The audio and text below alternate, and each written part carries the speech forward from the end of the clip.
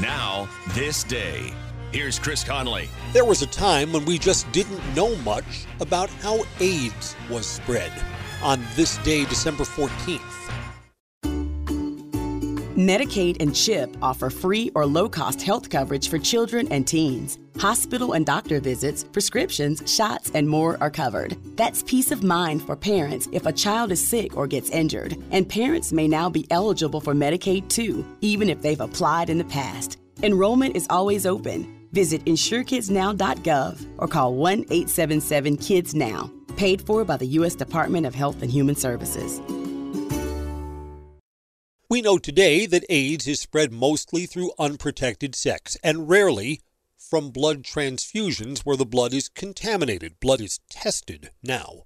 But when AIDS was new, we knew much less. Could it be spread through a handshake? What about a cough? What about sitting on a toilet seat? Through a kiss?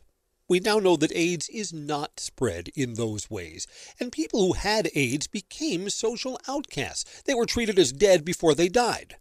Jeffrey Bowers spoke Italian and Spanish and was a valued translator for an international corporation. He was fired after getting an AIDS diagnosis. He sued and won his case, but he died while the lawsuit was being appealed.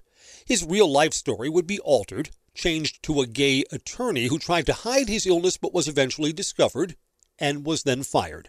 It was the movie that won Tom Hanks his first Oscar, Philadelphia, released on this day, December 14th, 1993. And on this day, one of the worst side effects of the unknown is fear. I'm Chris Conley.